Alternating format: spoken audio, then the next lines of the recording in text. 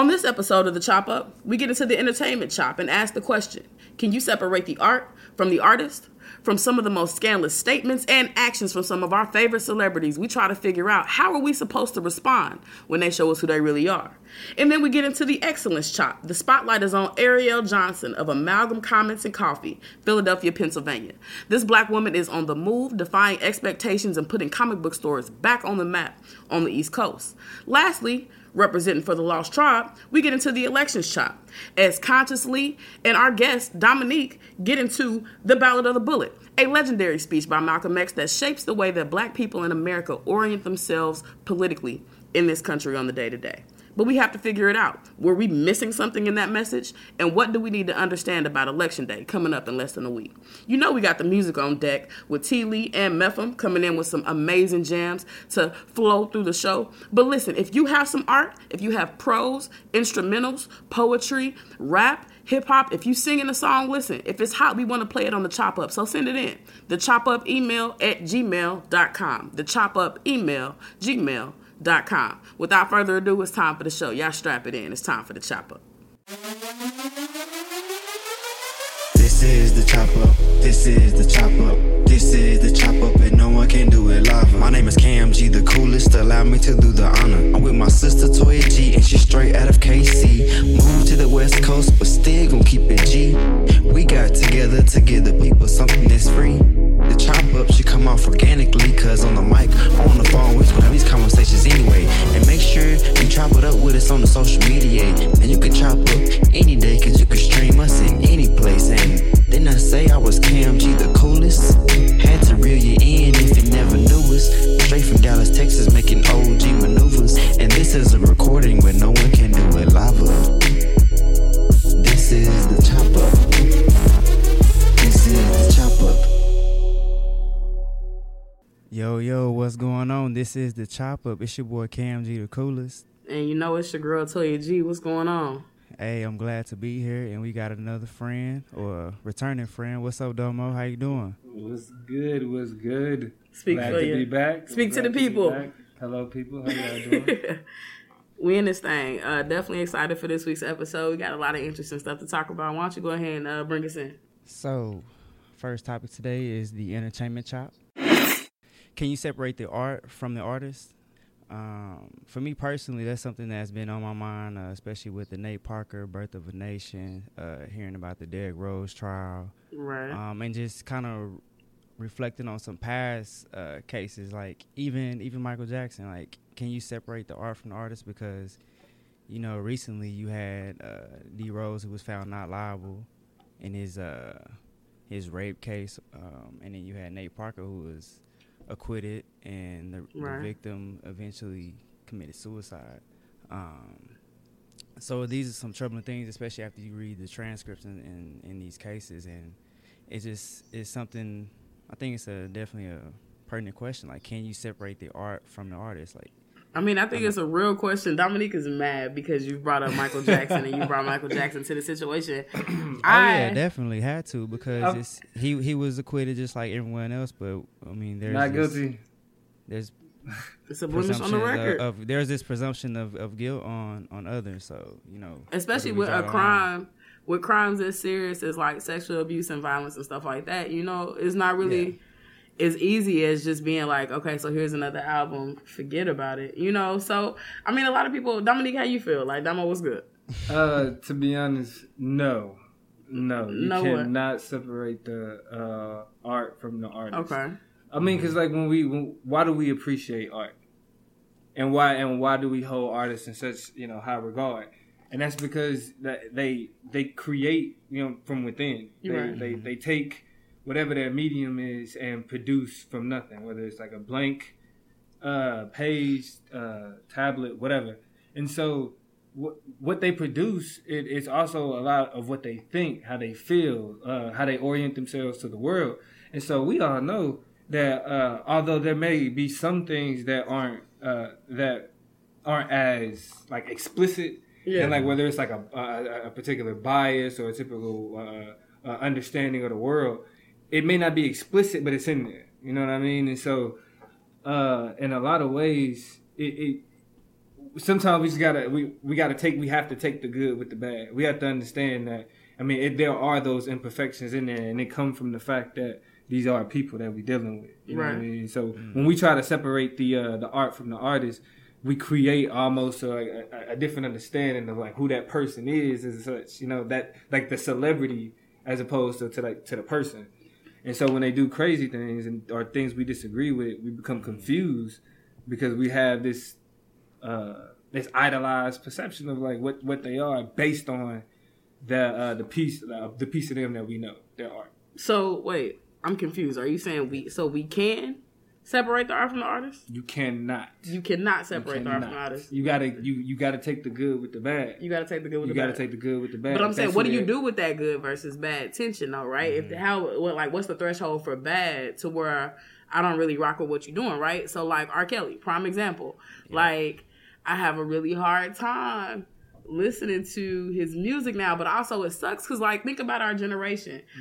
All three of us at some point during kindergarten graduation, 5th grade graduation, or 8th grade graduation, I Believe I Can Fly played. You know what I'm saying? Yeah. We sat around and watched MTV Trapped in the Closet 1 through whenever they stopped playing them, and then when they put the rest of them on YouTube, we watched the rest of them there. Yeah. Actually, no, they had mad eps. You know what I'm saying? Like so 20 something. Yeah. Then. I mean, Stepping in the Name of Love, it's the remix to Ignition, Hot and Fresh out of the kitchen. Go ahead, tap your foot to that. My goodness gracious. And so it's so many jams, but like I feel wrong. And it's so weird. Here's the thing about separating the art from the artist. I feel so weird because I don't really have a standard for how I pick and choose, but I can't lie and say I don't pick and choose. You know what I'm saying? Mm-hmm. Like that would be a story. And so I mean, I feel so icky because, like, okay, I made a list of some other people. So we already talked about Michael Jackson. We talked about Nate Parker. We talked about Derrick Rose. Here's some other people with some tattered past that people have, you know, kind of ebbed and flowed with how they felt about them. You got Dr. Dre, just recently put on blast for the Michelet expose or the autobiography. Yeah. Biopic. Mm-hmm. Let me speak correctly about what it was. Yeah. But there was, you know, a very interesting depiction of what he did and his abuse in his past and how he kind of dealt with that and has been highly unapologetic about it throughout his career. You got Bill Cosby, which black folk are just really hung up on how they felt about it. And I think I saw an article today that said that he was acquitted of some defamation charges or something like that. And so his lawyers just batting him out the park right now. Yeah. And then, of course, everybody moment of silence. Lord have mercy. Lil Wayne just lost his mind. The ball Weezer really fell off his rocker and started talking wild about how, you know, Black Lives Matter don't concern him. Yeah. Ain't got nothing to do with him. I mean, this is the thing about that. He been gone. This is the thing about that, because another name I want to add in here is Rick Ross, because I'll be the one to never let this go. The putting Molly in her drink, she ain't even know. Ross. Ross. Yeah. Gotta put him on the list. Never let it go. See, I don't even fool with Ross though. Yeah, and into that, man. But at all, you know what I'm saying? And that's the thing, you know. At the end of the day, people who decide to still listen to Rick Ross accept that. Yeah. You know what I mean? And so it's not that. I mean, we can say that we like logically for our sake, for our sanity, because we don't want to stop listening to it. You know what I mean? Like, we can say that we'll separate the art from the artist, but that's a cop out. Yeah. You know what I mean? Because like, well, I don't know. You say it's a cop out. G, you think it's a cop out? You think that's a cop out? To say that you can separate the art from the artist? It's a cop out.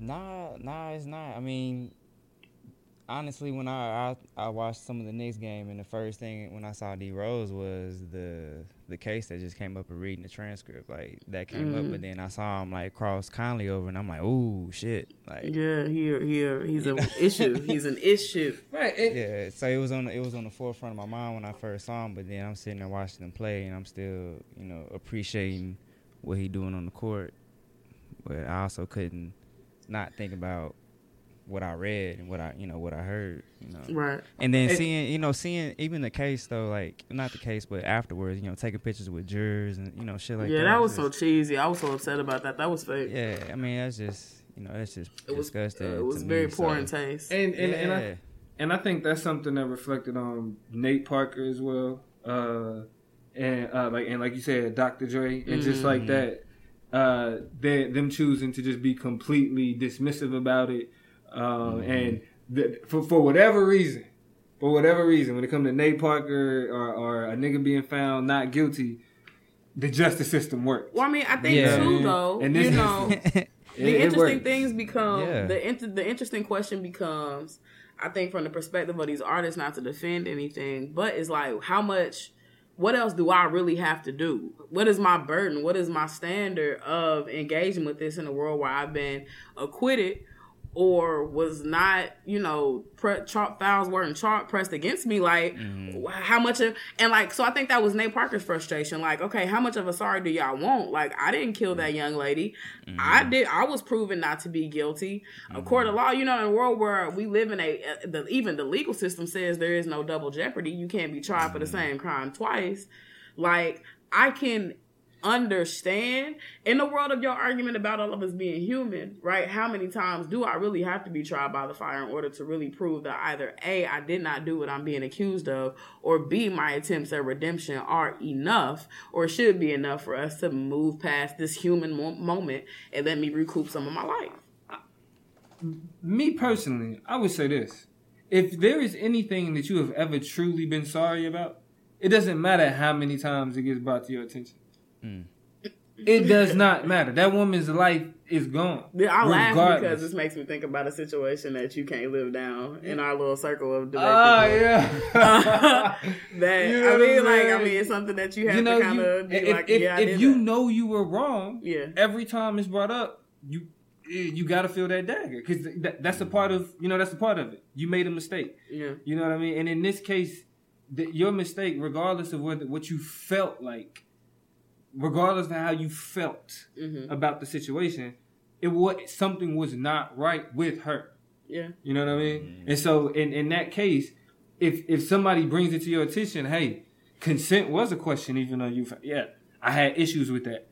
If you have to explain that every time, you owe black people that explanation, especially black women. Yeah. That explanation. I think that was what you was talking about, kind of had you so hung up because you read the transcripts. You was like, even if, even though the court said X, Y, and Z, this stuff is still like, nah, you can't do this. You can't. Yeah, you still was grimy for that shit. And then, why after she makes her claim that you harassing her and stuff like that, why do something like that? And then why make a rapey ass movie that wasn't even historically factual? Yeah, in terms of Nate. Then based off of, so a white man's recollection of Nate Turner. Right. So I don't know. And then seeing some of the 60 Minutes interview on him, it was like, I saw that dagger hitting him when the question was brought up. Like, that was foul, man. Now this woman gone, Got to be held accountable every time. And that's the thing. Okay. So I was gonna ask, like, so do we watch the movie or not? I don't think those two questions. I don't think the question of whether or not you think he's guilty or wrong or anything has to do with whether or not you watch the movie. Not because you separate the art, but it's a question of, is it worth it? You know what I mean? Like, if it's a movie. Right. At the end of the day, it's a movie. I mean, but people's ultimate logic for not going to go see it is not, do I miss this great moment of artistry for the sake of what I believe in or not? It's like, do I put money in this nigga's pockets knowing I don't agree with his politics? I think that's a lot of people's, like... but, I mean, at the same time... It's easy to do. It's easy to not go. Like, right. It's like, nah, I'm good. Right. and I think that's why it's not as much of a debate. You know what I mean? If you want to see the story, If you think it's value in seeing the story, Then you go see the it. story. Yeah. Regardless of what you think about him. And that's not separating him from the art, because he didn't produce the story of Nat Turner. Right. You know what I mean? He just put it on the screen. I mean, but you could see some of his politics play out in that movie. Right. You know what I mean? Like the way, how he had the master buy, you know what I mean? Mm-hmm. All of that. And so, it's like I said, we choose, we accept them for who they are. We accept it for what it is. You know what I mean? Well, we accept, we accepted Rick Ross. We accepted, especially allegations of rape. So Lil Wayne, can you still come to the barbecue, or he done? Like, what you saying? We accepting him, or what are we doing? Cause I heard he got traded. I seen some memes today that say he got traded for some white people to come to the barbecue. They started picking white folk. I think they said, I ain't never seen Power. They said the little white man from Power can come. Keep your dusty ass at home. Man, look, since we don't matter. Wayne can't come. Nah, you good, bro. He was too passionate. He was too passioned about that. He went on too much. But it's such a contradiction, because shout out to my man George Lee on Snapchat. Found the videos of him at a show. Posting videos of him at a show talking about Black Lives Matter. Chanting it. Yeah. You know what I mean? So it's just like, come on, you bullshit, man. So what happened? So why the dramatic change all of a sudden? That's what we're trying to figure out. I guess that's why he is invited to the picnic, because we need to sit this nigga down and be like, what the fuck are you doing? Yeah, Miss Georgia Bush, Miss Misunderstood. Yeah. You know what I'm saying? Fuck Jesse Jackson, Al Sharpton. You know what I'm saying? Like, all these songs. Come on, man. Listen. So is he pandering at that moment? And now he's just like, I'm to cool. Who? I don't know. I'm trying to figure out what he's doing. Ever since this man started skating, and this is no shade to the black skater community, to people who get down, and I'm for real. Ever since he started skating, that was ever since I am not a human that's being. when things started to really change. Like, that subculture really, I think, started to alter how he dealt with the culture, where his money was at, where his kinship was at, where his support was at. You know what I'm saying? I think that really started to change how he dealt with and oriented himself toward his original fan base. And I mean, his bad. I think he's stupid for that. Yeah. I'm gonna have to, put myself under the spotlight though, because I adore Kobe Bryant. Admire the man. You know what I mean? Yeah. It is good. Yeah. You know what I mean? He's had the shady past, the tattered past. Yeah. He definitely basically raped that young lady in Colorado. Bought a fat ring to apologize for that business. And it's all good. It's hard. You know what I'm saying? But every time, I want to respond and kind of push back, but you can't. You feel me? You can't. I have to say that, the athlete that is like my Michael Jordan. Right. You know what I mean? Right. But people hated Kobe at that time. It was a good time period where he was just hated, like LeBron. I recall. I mean, kind of even still, Kobe has never been loved. He's been respected. At that time, he was hated though. He was getting booed around the league. Every arena, he was everywhere. Getting What Dave Chappelle said, he was playing for his freedom. He was hey, he let the league have it too. Basically, and I think that's when they had him massage all them. That's when he became the ball hog. He was like, nah, and he smushed Parker in there. Let me get started. But and that's why I will say that, when I hear that criticism, I have to accept it. And the thing is, I'm not going. I don't hear that criticism and be like. But my question though is always gonna be, how does accepting it materialize itself? You've accepted it, cool. That means you watch less of this nigga's games, none of this nigga's games. You listen to all the music, none of the music, honest, only when it's on the radio and you can't control it. Do you leave the room when it comes on? These are the questions I have for how you materialize. You internalize, you take that shame, and you keep it pushing. Just like he said, he was watching. When he was watching. I'm asking you as the fan, not him as the no. I'm talking about Cam. When Cam was when he was watching D Rose, and he was thinking about the transcript, but he was like, he just didn't. Mm-hmm. He's still looking good on the court, but that transcript come back up, and you're like, he looking good. You know what I mean? Yeah. It's a sad reality, but that's what we do. That's literally what we do. We just kind of push it out. We and it's not that we justify it. It's not that some people do, but it's more so we accept it as they flaw, take the criticism, and then just keep it pushing. So my response ultimately to this question in that world is kind of like this. Do we separate or should we separate the art from the artist? No, but I want to say yes. I really, really, really want to say yes. I say no because I feel like if you flirting with blurred lines, bump, shout out to Robin Thicke and how he also kind of fed into a rape culture that was being fueled by the Ross business. Yeah. But I feel like if you flirt with those thin lines like that and you fall on the wrong side of them, you got to kind of eat that. You know what I'm saying? You got to kind of eat that. You got to deal with people because you played. You know what I mean? Yeah. You let some stuff you knew was tricky business go ahead and get in the way of a sure thing. You knew people was buying your business, your albums, your product, was being fans of your shows and your stuff like that. And you put yourself in a precarious position. Yeah. And so you got to eat that. That's also a part of being human, right? But like it really, really sucks. And I understand that, and I want to say yes because of what art is, right? Like once you create art and you are an artist that has been given a platform to do your art, to sell your product, to make your music, to play your game, you give it up to people. You know what I'm saying? And so that's the other part of it is like, then what do we understand this art to be? Like, is it theirs anymore? Like, we really kind of own it. Like, you shouldn't be, I feel like if it's art and the way art is being shared and understood and creating culture and stuff like that, you don't just get to sit on art and be like, or we don't get to just connect somebody to something amazing and be like, well, now it ain't shit because you're terrible. Well, you know what I'm saying? I think that does us a disservice as human beings, as people, as creators and curators of art. I don't know. I mean, but to your point though, like I will still argue that you can't separate the two. Yeah. But to your point, like art is also a moment in time. True. Like it's like whether it's music, like a painting or photograph, it's that moment. And so like Kanye is a perfect example for me because this new Kanye, I cannot stand, Lord have mercy. Yeah, this man is annoying.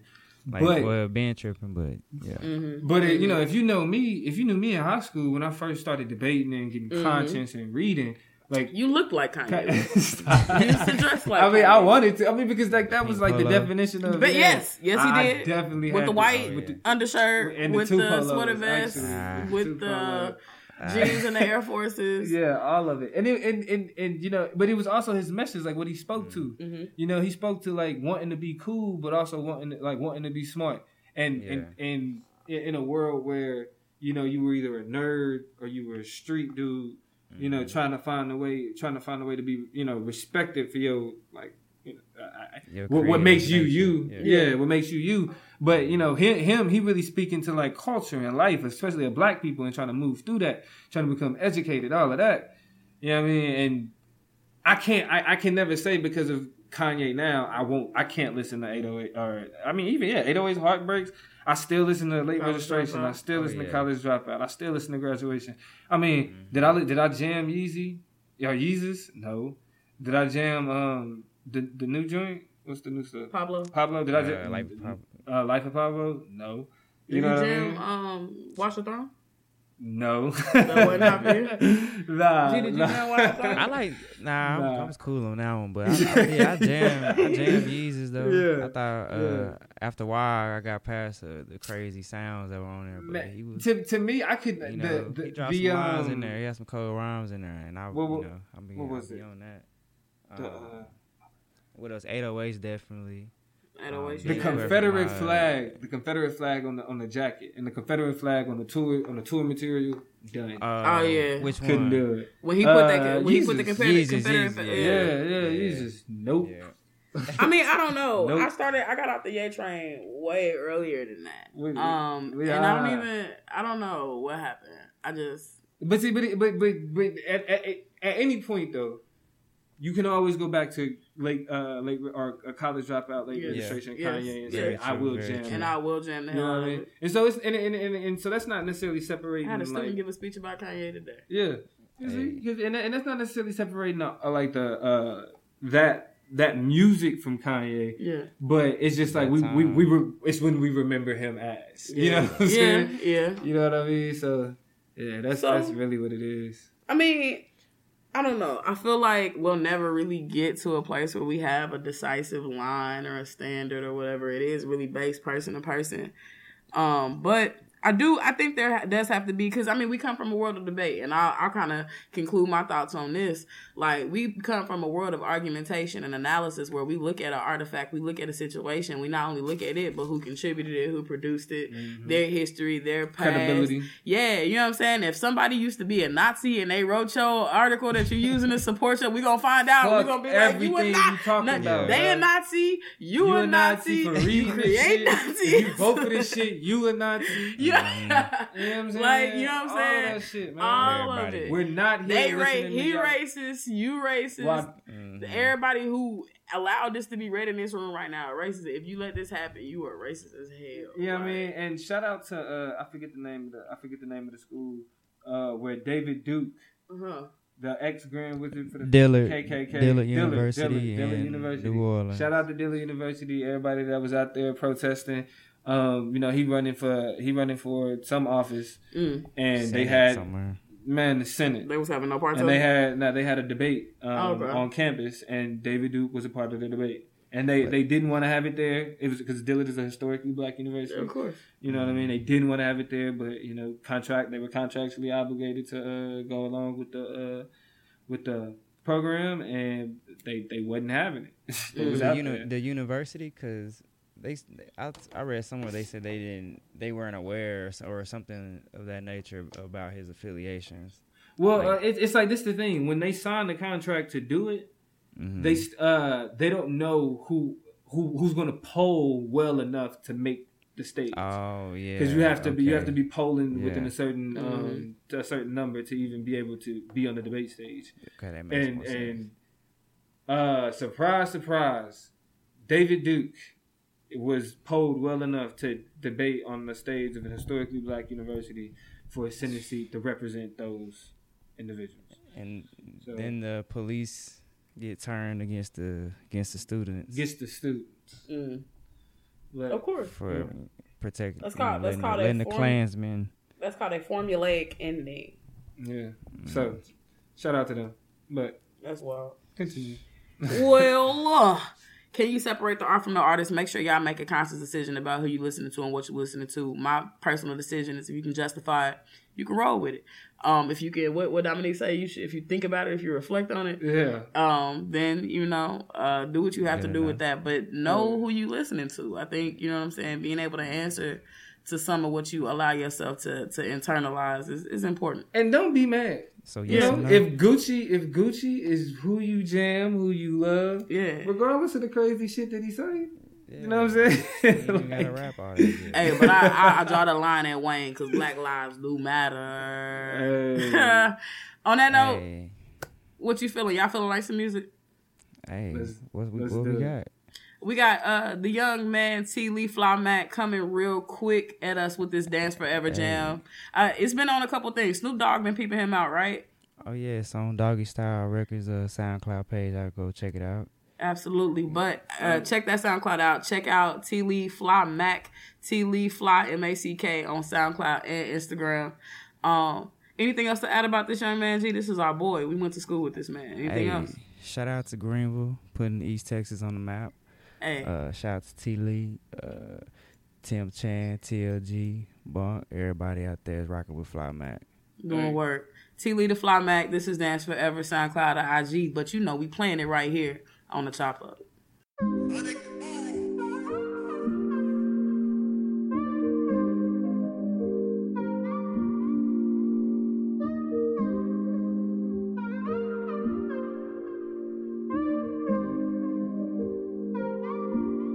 I know you been in love with the nightlife, inch away from the wife type. Your mama and them keep saying get your life right, but you just tell the manager to get the lights right, cause you the only reason niggas heard a night right.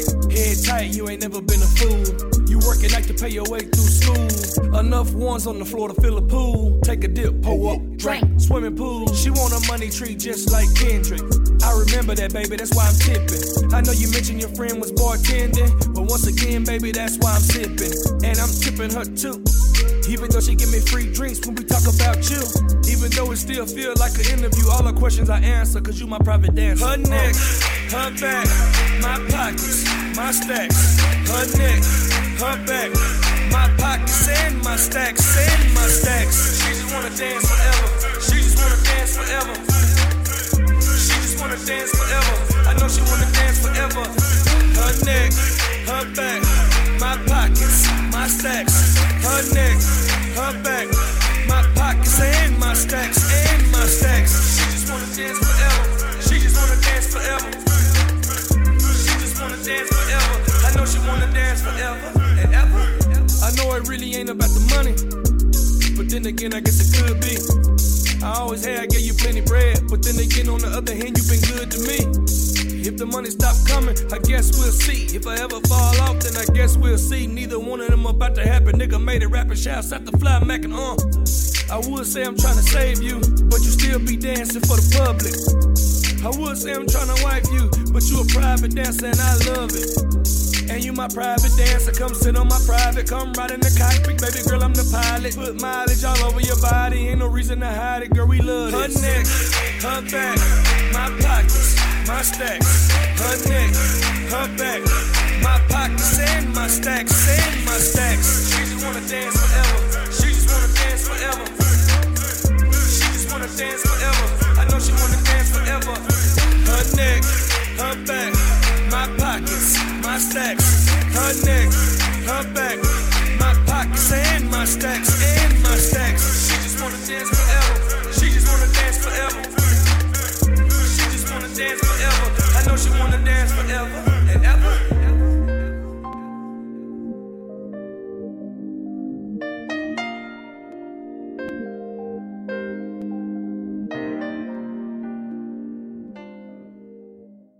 We are back from T. Lee to Fly Mac, jamming with some Dance Forever. Go ahead and find him on SoundCloud and Instagram. Support that artist. He's coming up. Snoop is paying attention. We are paying attention. We love T. Lee right here on the Chop Up. But it's time for the Excellence Chop. And on this week's episode of the Chop Up, we are talking about Ariel Johnson, an amazing, amazing entrepreneur who has opened up Amalgam Comics and Coffee in Philadelphia, Pennsylvania. Definitely putting things on the map. Shout out to Philly because a black woman is up there running things in the comic book world and she's really doing her thing. How y'all feel about this? She's killing it. Ariel Johnson is really out here. It's pretty dope. It's pretty dope. I actually got a chance to. I'm not big into comics, but I do think they're cool to look at, especially the artwork. And I got to go in the comic store today. I'm just kind of browsing and definitely thought about Ariel Johnson. I'm like, it would be dope to go in one of those stores and you see a black woman there doing a thing, got her art everywhere, and just black, having that black store. And because the store I went in today, it was like that, almost like that stereotypical middle-aged white man chilling in there. It's like it's like kind of what you expect, but I think it's just really dope. And her being on the cover of Marvel is really dope. Two black women on the cover of Iron Man. That's coming up, so and it's with Riri Williams is the other character on the cover, so they being real black out there. Yes, Riri, what's up? I'm a I hate to admit it, but I'm a comic book nerd. You know what I mean? Don't hate to admit it. Be yourself. And don't be no shame. It's it is what it is. But it's great to see this emergence of black people and black culture in comic books, because it's something that you get more green, blue, yellow people with prominent roles than you do black folk, and usually when you earlier on when you originally got them, like everybody's loving Luke Cage, for example, but Luke Cage was originally a blaxploitation kind of a commercialization of blaxploitation for Marvel to come up with a superhero to benefit off of, and so for that to now become such a meaningful statement, a bulletproof black man in today's popular culture is dope. Or even Ironheart, which is the new Iron Man.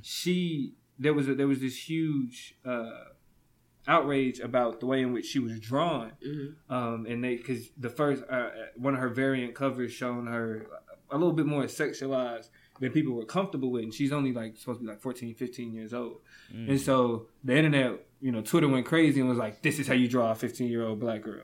and Marvel was like, all right, cool, and they scrapped the cover, you know, and they respected the wishes because awesome. it's I don't know, you know, it's a corporation, it's a company, you know, but Marvel, Stan Lee and Very much aware. Yeah, like they a little too hip. You know, Black Panther about to be coming out, and again, I mean, 2018. Yeah, he was dope in the Civil War movie. I've always been a fan of Black Panther because he richer than Bruce Wayne. Got, you know, run a country in Africa that ain't been touched by Europeans. And this is you know, stuff that was shaped by white people. You know, white people came up with the idea for this, and so I mean, not giving them no credit at all. Not giving them the credit at all. But at the same time, to be able to shape this world, right? Be able to shape this world and have young Black people exist in this world. I mean, I think it's really cool. I read an interview from Ariel Johnson, and this kind of jives very well with what you first said about your recent comic book store existence, but also you, Damo, with what you just talked about in terms of this, you know, awesome diversity that's even available and at our fingertips now. Is her coffee shop is very unique. One of the questions she was asked was, how do you craft your space and create your space to be accommodating to young Black and LGBT individuals who want to come to a different environment that maybe don't feel as welcomed in, generally in terms of comic book stores. And she was like, one of the ways I do that is by using a lot of big, bright, vibrant colors, very wide open spaces, not that doomy, musky, dusky dungeon kind of basement feeling, but really just opened it up and made comic books accessible just by the general appeal of them, right? The art speaks for itself. Like you was talking about, what you're really into in just terms of the artistry and, you know, a lot of the handwork and stuff like that, that's going to be there. The plot lines is going to be there. It's just about creating a space for you to really get your clientele in. And if people want comic books, they're going to come get the comic books. So you got that audience, but you also make something appealing and accessible for people who wouldn't commonly come in.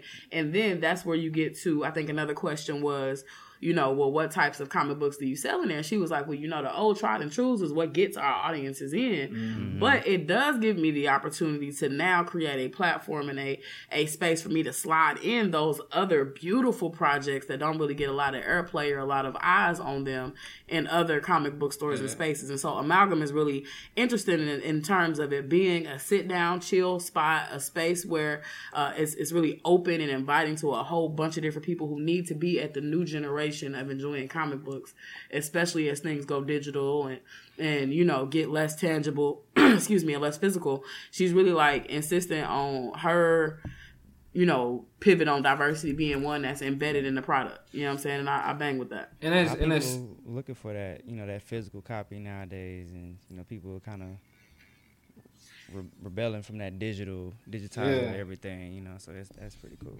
Go ahead. Oh no, you good? My fault. But as somebody who that grew up liking comic books, but knowing people around it, you know, around me, you know, kind of look down on it or whatever. Right. If as a kid, if I would have known that I had a Black comic book shop anywhere in my neighborhood, anywhere I could go, it would have been like my own little haven. You know what I mean? Like a safe space for me to go and, because to be honest, I'm the type of, I ain't gonna lie, I be kind of sneaking and hanging around the comic book section at Barnes and Noble and like see what kind of even at the manga anime section and see, you know, what kind of people be over there. And if I see Black people, I'm rapping. I'm like, what you like? You know what I'm saying? Yeah. And like, a lot of times they're surprised because they like, you know, they see a nigga like me, it'd be like, I'm like, well, I kind of been watching, and I'm like, I've been watching that shit too. You feel me? Who your favorite character? You know what I'm saying? And when they see the biggest kid in the world, but you know, but I'm like, what? But for real though, but when they see, you know, somebody like somebody like me, like somebody that you wouldn't just look at and be like, oh, he likes comic books. You know what I mean? When they see fully bearded, 6'2", handsome, slender, Black man with a baseball cap on. Yeah, just looking handsome, looking some type of way. But it's asking you about comic books. It's you kind of see him like smile in a way to where it's be like, okay, like it's a connection, a relationality. And for her to offer that, not even just to Black people, but to like Black girls, it's powerful. Right, to introduce. That's why she got into it. Seeing Storm, her character in X-Men was like was life changing. Yes. So just that one character has led, to this And story. to- Being and the it- only one on the East Coast. Like, Yeah. And you see Storm in leadership positions. Storm has led the X-Men, not just been a X-Men. She is she is one of the more respected characters in the Marvel universe. And she's actually married to Black Panther and all this other shit. Like, so it's like, to us comic book nerds, that's the power couple. Like, not, we ain't worried about J and B. You know what I'm saying? We got Aurora and motherfucking people from Wakanda. T'Challa. You know what I'm saying? Yeah, you feel me? So, but it's a beautiful thing. It's a beautiful thing to see Black people in comic books and branching out and showing people just like something new. It ain't even branching out though. I think it's the opportunity to expose the fact that, Black people come in all different types of flavors. There's always some Black folk up to something. We just don't know about it. You know what I'm saying? And it's the platform hasn't existed. It's not enough of them to really put it on blast. But Black people are always in the mix. You better believe that. Oh yeah, getting all those flavors, and Luke Cage was super Black, and Missy Knight. Oh yeah. Yeah. And for me, seeing it. To be honest, man, it's been being an adult right now, growing up in the 90s, having these cartoons, and then becoming an adult and having all the best movies. Oh man.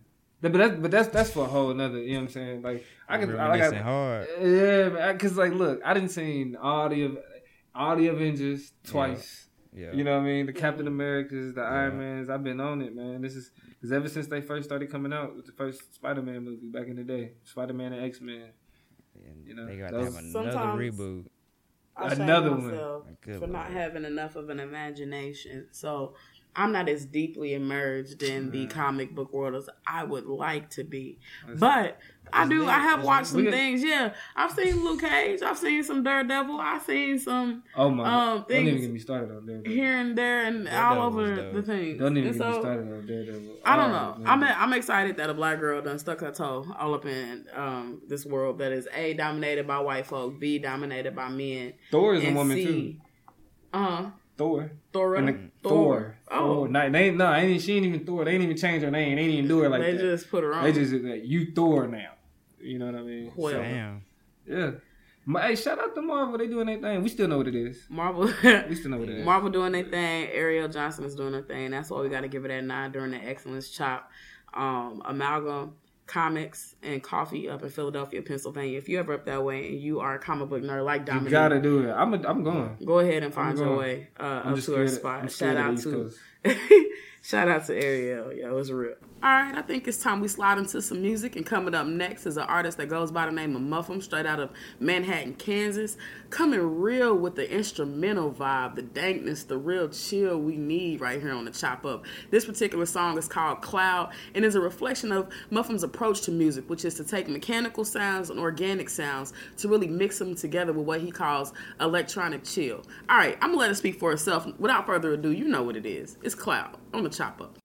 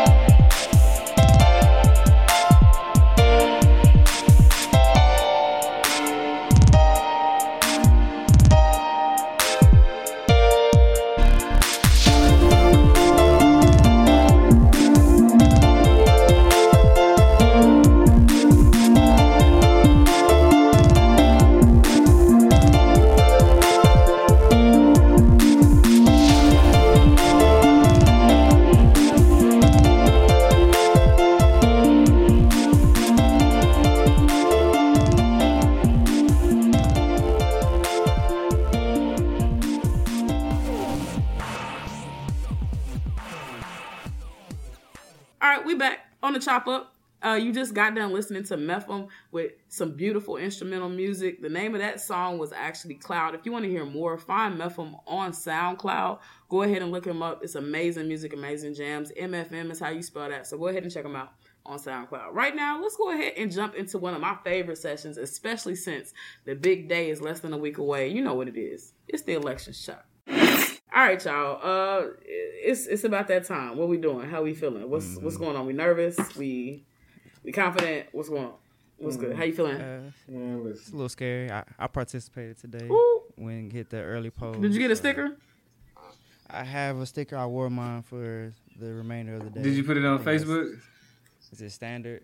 I didn't do that yet. That's the rule. You ain't do that, right? put it on Facebook so we know it's real. You don't have. So it's not. It wasn't real. Nah, you good, bro. Don't listen. People who people who do that make me mad. Yeah. You know what I'm saying? Like they make me mad. It's just like, listen. You know what? I'm not even gonna be that person. I'm not even gonna be that person. But you know, I'm not worried in the least of bits. Do I have not worried about what specifically? Well, I mean, it's no question that I'm very much against Donald Trump. In the words of the great poet YG, fuck Donald Trump. Oh, okay. Yes. Fuck Donald Trump. That's where we are. And so, you know, I like to, I like to have a little bit of history, you know, and how and the way that these go down. And although Hillary, she's not the best candidate, but I'll be the first one to admit I'm really voting against Trump. Is that the best way to vote? No. I mean, well, maybe. I think it could be. I mean, whatever your philosophy. I mean, for real, that's how it is for me. You know, like that's a risk that I just choose not to take. And if anything, at the end of the day, if there's like this huge blowout and Donald Trump loses, or even if it's really close and Donald Trump loses, I can say that's what you get. Like I had something to do with that. You know what I'm saying? And it's really just to spite Donald Trump. I don't really, you know. I mean, you got a reason, though, right? Yeah. And I think that's the bottom line of what we want to get at on this segment of the election chop is, I'm shout out to Lost Tribe. I'm definitely representing Dominique in the building, represent Lost Tribe. Even KG understands how we moving around out here. And so Lost Tribe is really making some things happen. And one of the things we've been doing is putting out some videos that really poke at some of the logic, some holes in the logic that people have been using to explain how they're going to deal with these elections. One of the ways that has recently happened is through this video that really goes back and takes a look at Malcolm X's The Ballot of the Bullet. Y'all familiar with that?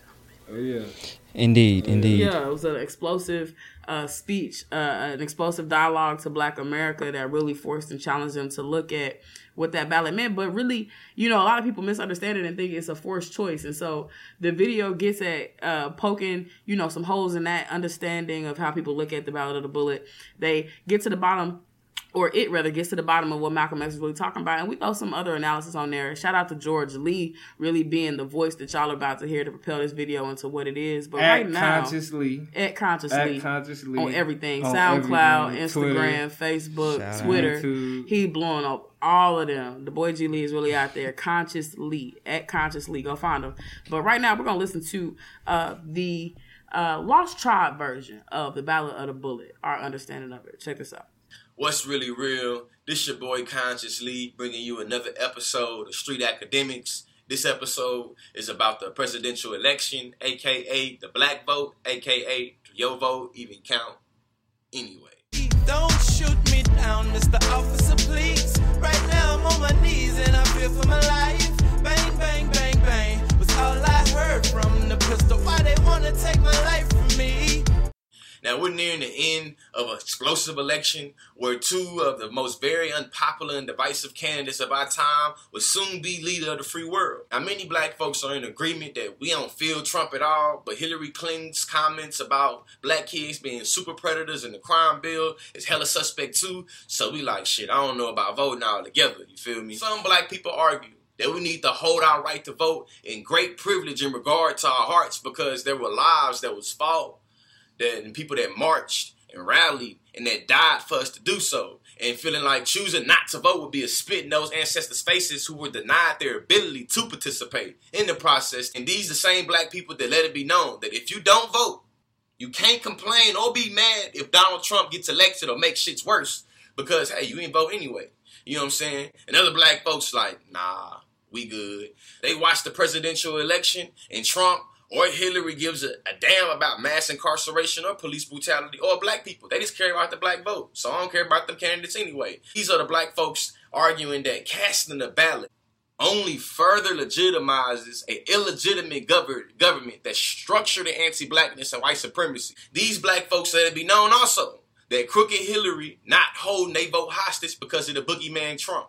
Now, both sides offer legitimate criticism of the other, but who's right? The answer is the ballot or the bullet. In the Battle of the Bullet speech in April 1964, Malcolm X argued, "We must understand the politics of our community, and we must know what politics is supposed to produce. We must know what part politics play in our lives. And until we become politically mature, we will always be misled, led astray, or deceived or maneuvered into supporting someone politically who doesn't have the good of our community at heart." As explained by Malcolm X, the ballot or the bullet represents not an opposing strategies, but an ultimatum. He said it'll be the ballot or it'll be the bullet. It'll be liberty or it'll be death. And if you're not ready to pay that price, then don't use the word freedom in your vocabulary. This should not be a conversation of divisiveness, but a conversation to develop organization and understanding. Should we vote? Yes, if you have a plan. If Malcolm X and Donald Trump didn't agree on anything, it was this criticism. They take the black vote and they say, see you again in 4 years. Malcolm X also criticized the way black people blindly throw away their votes to Democrats, keeping them in office. Malcolm X said, the Negro vote is key factor. And despite the fact that you are put in the position of this determining factor, what do you get out of it? Good question. Instead of preaching of how we should be voting just because our ancestors fought for our right to vote, you should be articulating voting strategies and outlining what's to be lost and what's to be gained by electing or advocating to elect particular candidates that first represent our communities and understand our community. It should also be noted that local politics has just as much, if not more influence on the day-to-day realities than the presidential election. You know what's happening at City Hall is just as important about what's happening at the White House. If you care about voting, show people how it can work.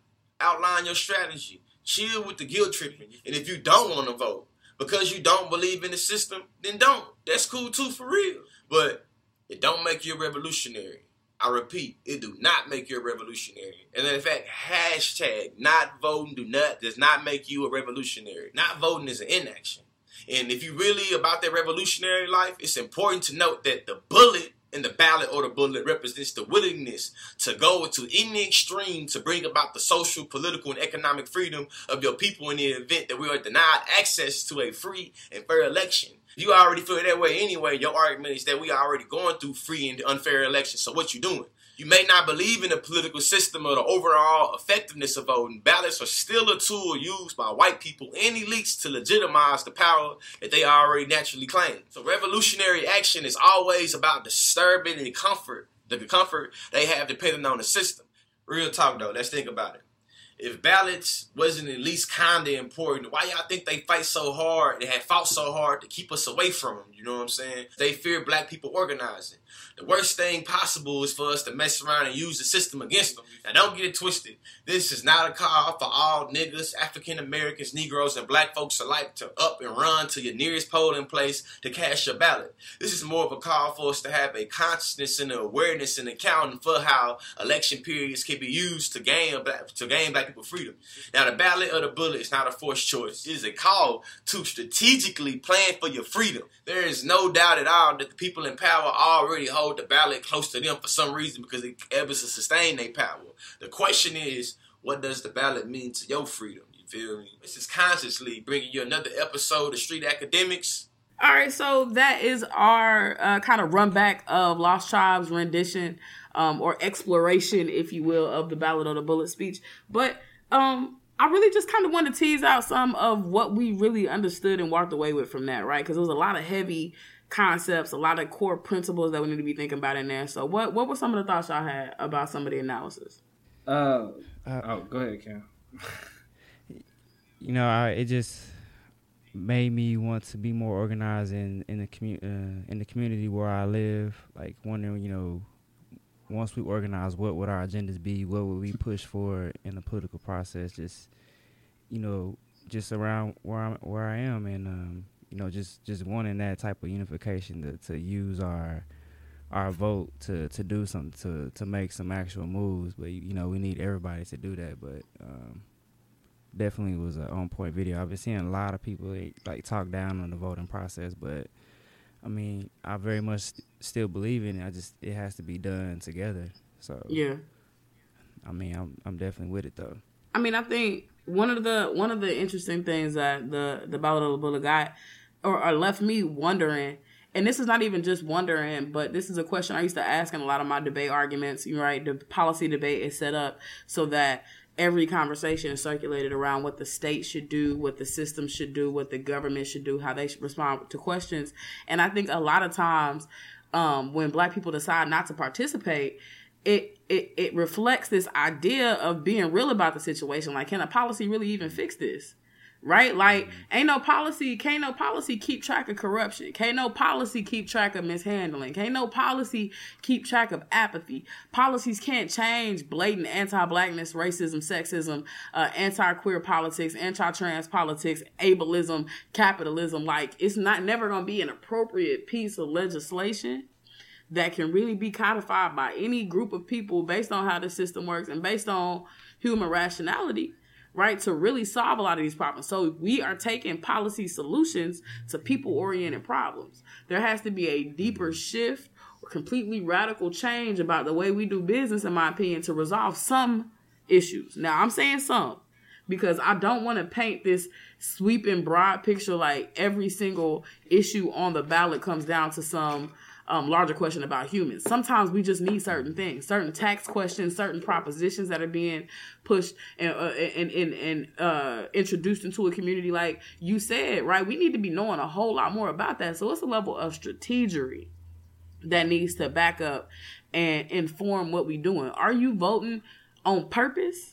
Or are you voting because you've been programmed to and because you feel some obligation to history, you know what I'm saying, to go and participate things? And this is not to delegitimize history, but it's to be real about it. People, and I say this all the time, people did not die for our right to vote. People did not go stand out there and be abused for our right to vote. People did not go out there and fight and labor and push and rally. They were killed. They were backed into corners. This is a very intentional, very spiteful demand, not only on their citizenship and on their right to participate, but on their lives, right? So I'm not finna sit up here and valorize their deaths and recognize them as martyrs when they never went into these situations like, I want to give my life. They said, I'm ready to give my life, but I don't really believe that they said that they wanted to. You know what I'm saying? Like, this was a decision that they was making for a bigger, larger statement.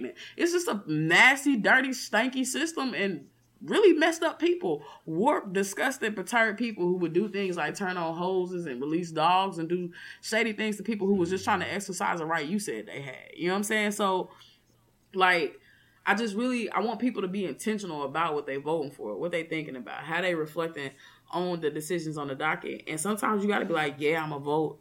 And then other times you got to be like, I'm not, and here's why. Just know why you're doing what you're doing. That's really the message behind the Ballot of the Bullet. Yeah, I think on the question of personnel, of like, you know, it not being a policy problem or being a people problem. Mm-hmm. That's exactly what the ballot in the way in which Malcolm X explains it. That's exactly what that problem is supposed to solve. It's supposed to solve the people problem. Mm-hmm. I mean, because when you look deeper into the speech, it's more about Black nationalism. And the way that he say that we achieve that by getting the leaders that we want in our neighborhood, and George speaks to this in the video, is when he's saying when he talks about advocating for, like, voting with a strategy and advocating for leaders that know our community and that we want in our community. You know, That like Malcolm X is saying that's the way that we solve that problem is by voting. So if you don't like the fact, if you don't like your mayor, if you don't like your city council person, you can get them out of there. You can organize efforts to remove people like that from office through voting to actually change the material reality of your community. That actually can happen. Now, are there barriers? Does the opposing forces create barriers, make it harder for these things to happen? Of course they do. So what? You know what I mean? That's never been a reason for us to not go about it. If they make it hard, that means it must be effective. Yeah. You know what I mean? Yeah. And again, I have to keep saying this. I'm not an advocate of voting. Yeah. You know what I mean? I am not. I don't trust in it. I don't believe in the process. But at the same time, as a student of philosophy, I like to consider myself, not to sound pretentious, but as someone who studies philosophy, I like to think that there are certain I would say philosophical principles about our democratic republic that are effective, that have shown to work.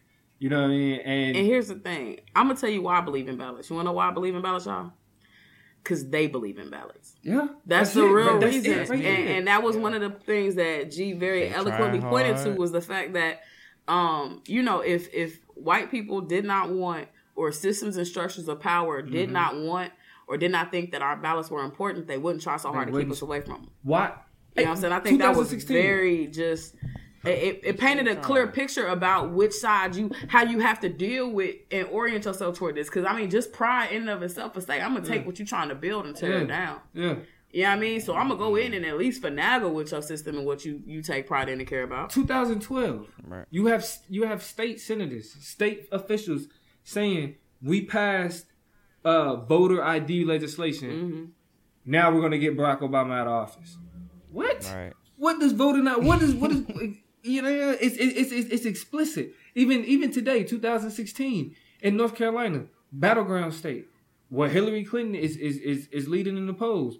4,000 voters, 60% black voters are purged from the voting rolls. Surprise. There is a blatant effort to affect the way in which voting occurs, and the way in which white people keep black people from voting. It's like, all you got to do is look at the headlines. If you Google voter ID, the Huffington Post, Washington Post, they talking about states repealing it because it's blatantly targeting, and it's not even just communities of color. Them trying to keep people away from the ballot is trying to keep people off the ballot. What makes it a very complicated situation is not only do we not get people in these positions of powers, but we then also can't endorse the people who actually end up with the spots. So it's like, we damned if we don't, and we damned if we don't, we damned if we do, if we damned if we like, we damned. But that's why it's important. It goes right back to your city officials, your county officials, because those things like ballots and voting booths and all of that is ran on a county level. And so that's local politics. You know what I mean? We have direct control over that. And so if we're not thinking about shit, we need to get some niggas as voting officials. If we're not thinking like that, then we already behind. Yeah. We already, we already in a position where we can get left out. Because people need to pay attention to these stories. All these, what they call, I think they call themselves the voting integrity group or whatever. All they had to do was go up to the voting officials and say, all of these letters came back, return addresses for these people. Okay, we'll take them off.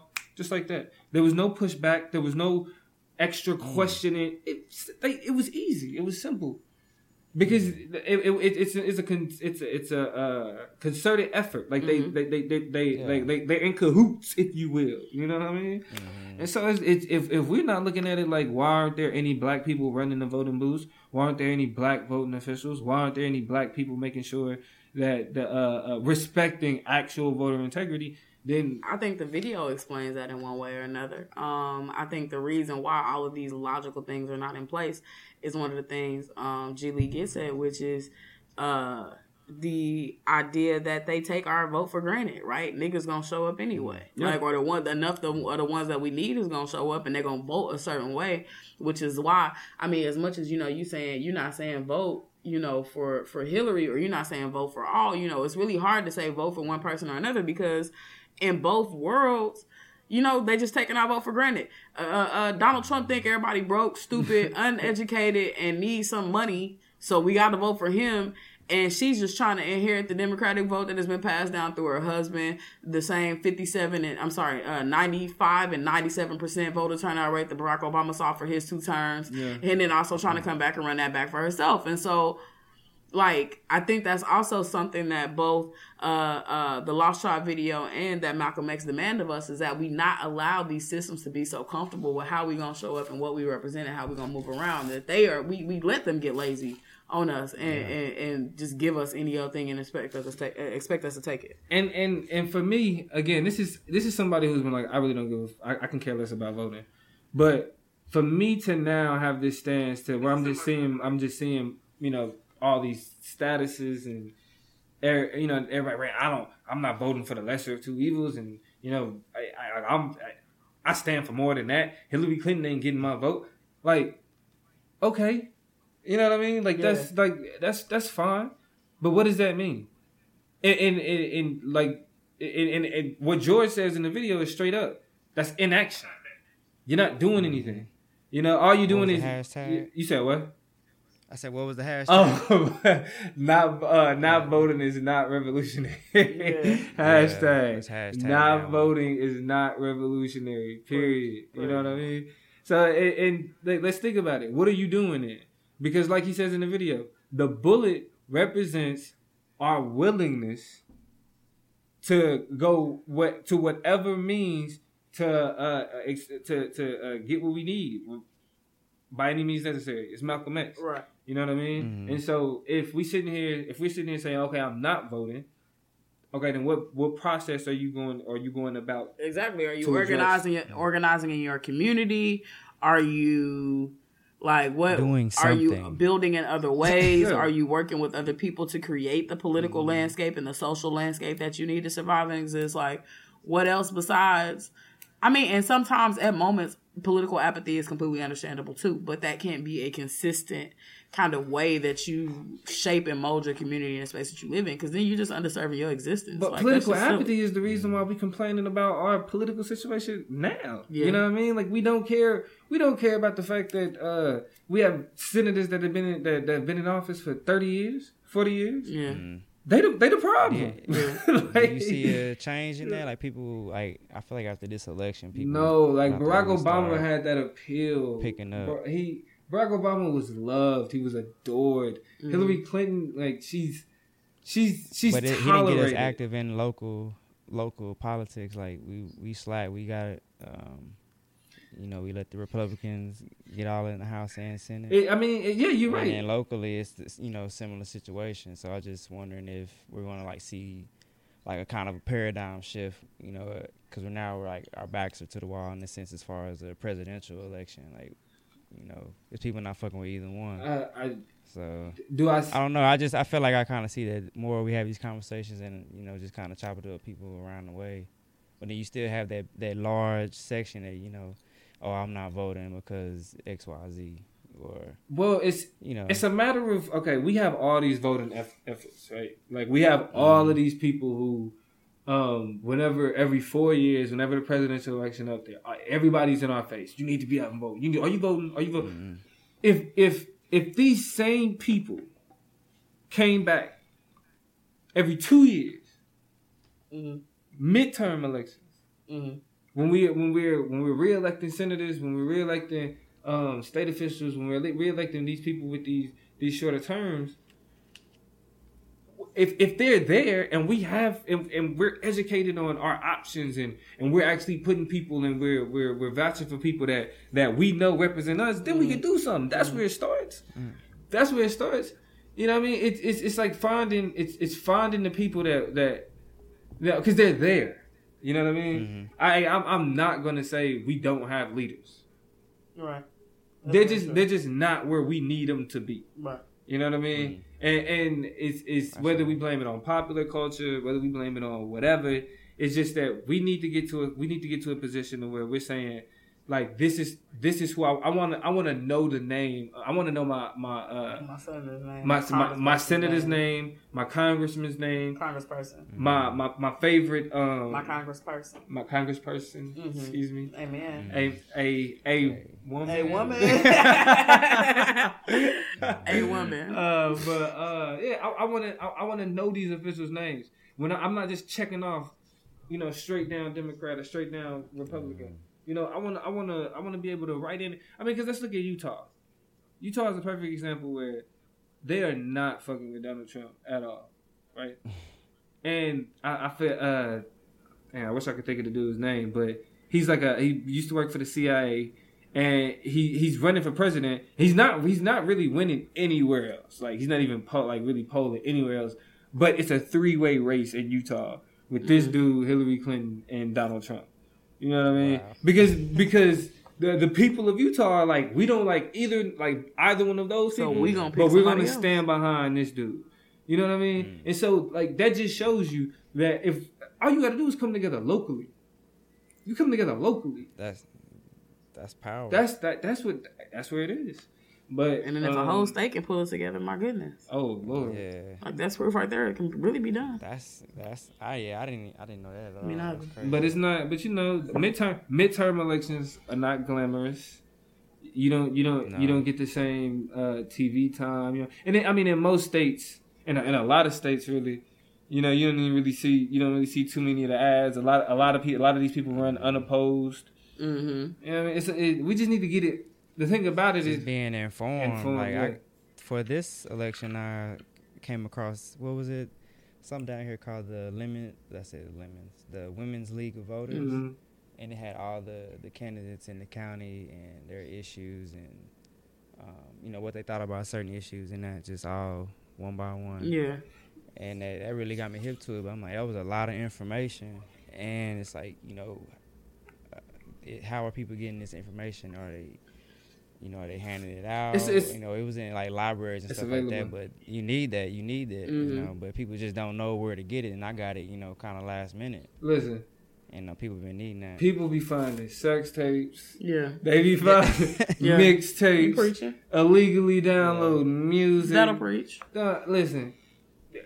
You can find who's saying what about what around you. Wait, like all of this is public information. Are you really? If you just turn it on a C-SPAN, to be honest, and every local channel has a local government channel where you can just turn it to and watch city meetings from last week, the week before. Yeah, all of it's right there. It's all of it's right there. It's just a matter of So the question becomes, is it like we can, if things get bad, we can only really blame ourselves?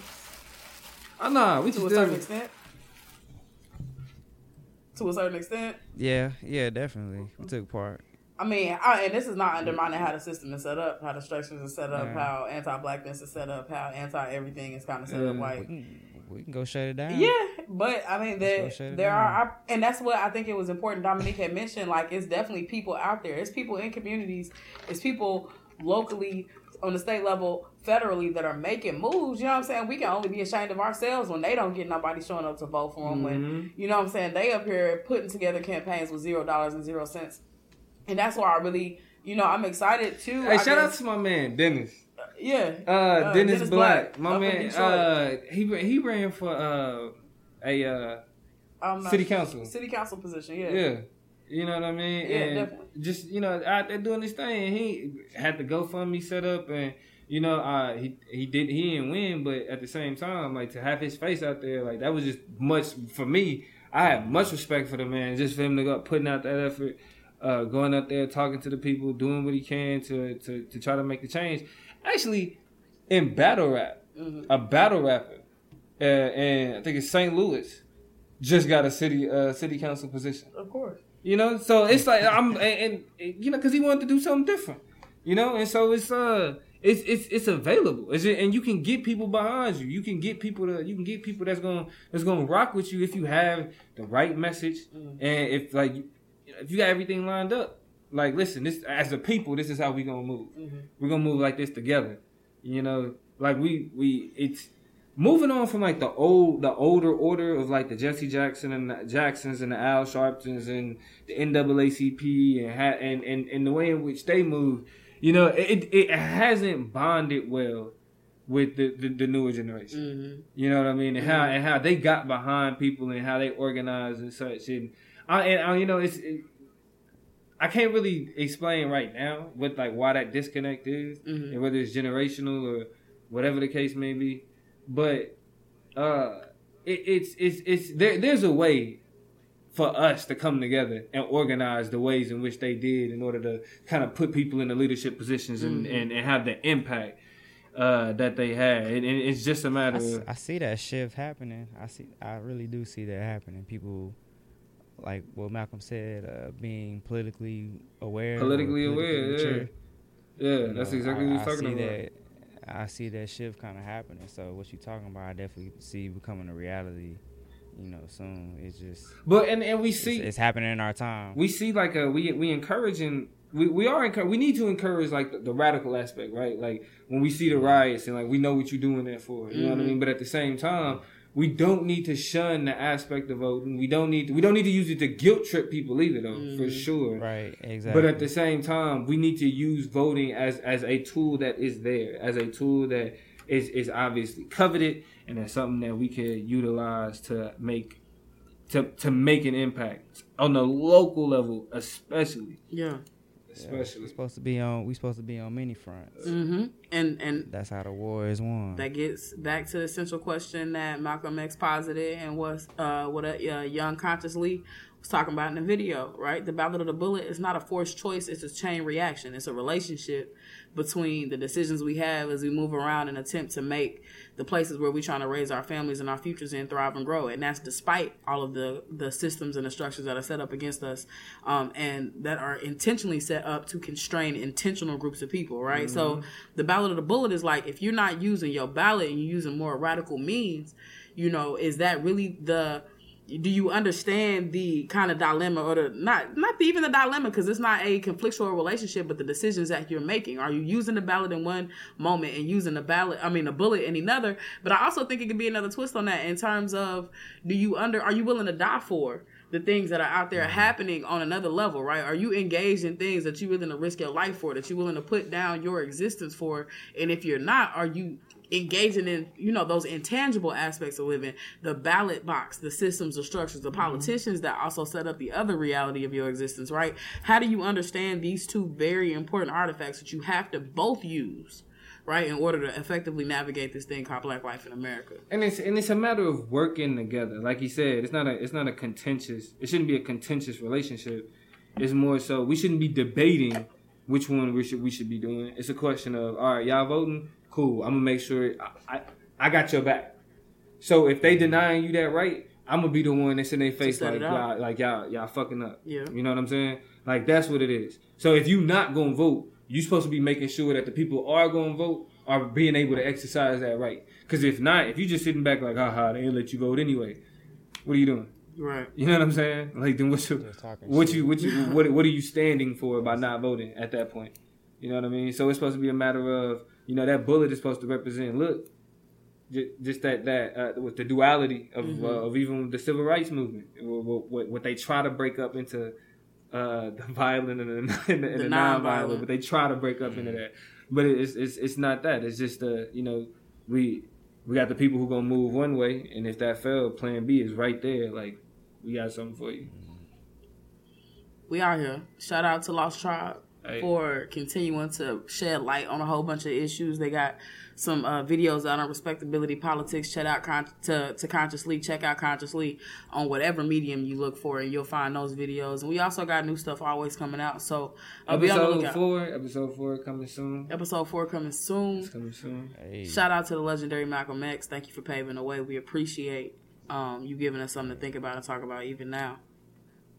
Way after the fact.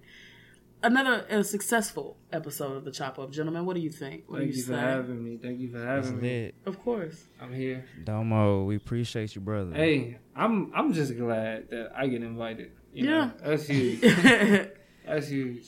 Two times on the list. So that means first guess and first repeat. Yeah, we must like you a little bit. You know, next time I'm putting my feet up. Please don't put your feet on nothing I got. Thank you very much. At any rate, you know what it is. You know how we get down. This is a chop up. KG, what you about to say something to the people? I'm good. You know, shout out to the people. We love y'all. Appreciate the feedback we've been getting. Yeah. You know, the texts, the comments, the listens. We love y'all. Hey. You know, stick with us. We got stuff coming. Like a stamp to a letter, baby. Stick with us. We going places. You did. We out here. Hey, y'all. My mama taught me that. So if y'all ever wonder, it came straight from C-Murder. You feel me? Hey, this is the Chop Up. We out this thing. Catch us on the next episode. Episode 12 is coming soon. You know we out here making moves. It is really, really real. Dominique in the building. KG in the building. And we out. Yeah. Hey, peace. This is the chop up. This is the chop up. This is the chop up, and no one can do it live. My name is Cam G, the coolest. Allow me to do the honor. I'm with my sister Toya G, and she's straight out of KC. Moved to the West Coast, but still gon' keep it G. We got together to give the people something that's free. The chop up should come off organically, cause on the mic, on the phone, we can have these conversations anyway. And make sure you chop it up with us on the social media. And you can chop up any day, cause you can stream us in any place. And didn't I say I was Cam G, the coolest? Had to reel you in if you never knew us. Straight from Dallas, Texas, making OG maneuvers. And this is a recording where no one can do it live. This is the chop up. This is the chop up. It is Ryan here, and I have a question for you. What do you do when you win? Like, are you a fist pumper, a woohooer, a hand clapper, a high fiver? I kind of like the high five, but if you want to hone in on those winning moves, check out Chumba Casino. At ChumbaCasino.com, choose from hundreds of social casino-style games for your chance to redeem serious cash prizes. There are new game releases weekly, plus free daily bonuses, so don't wait. Start having the most fun ever at ChumbaCasino.com. No purchase necessary. VGW Group. Void where prohibited by law. See terms and conditions. 18+.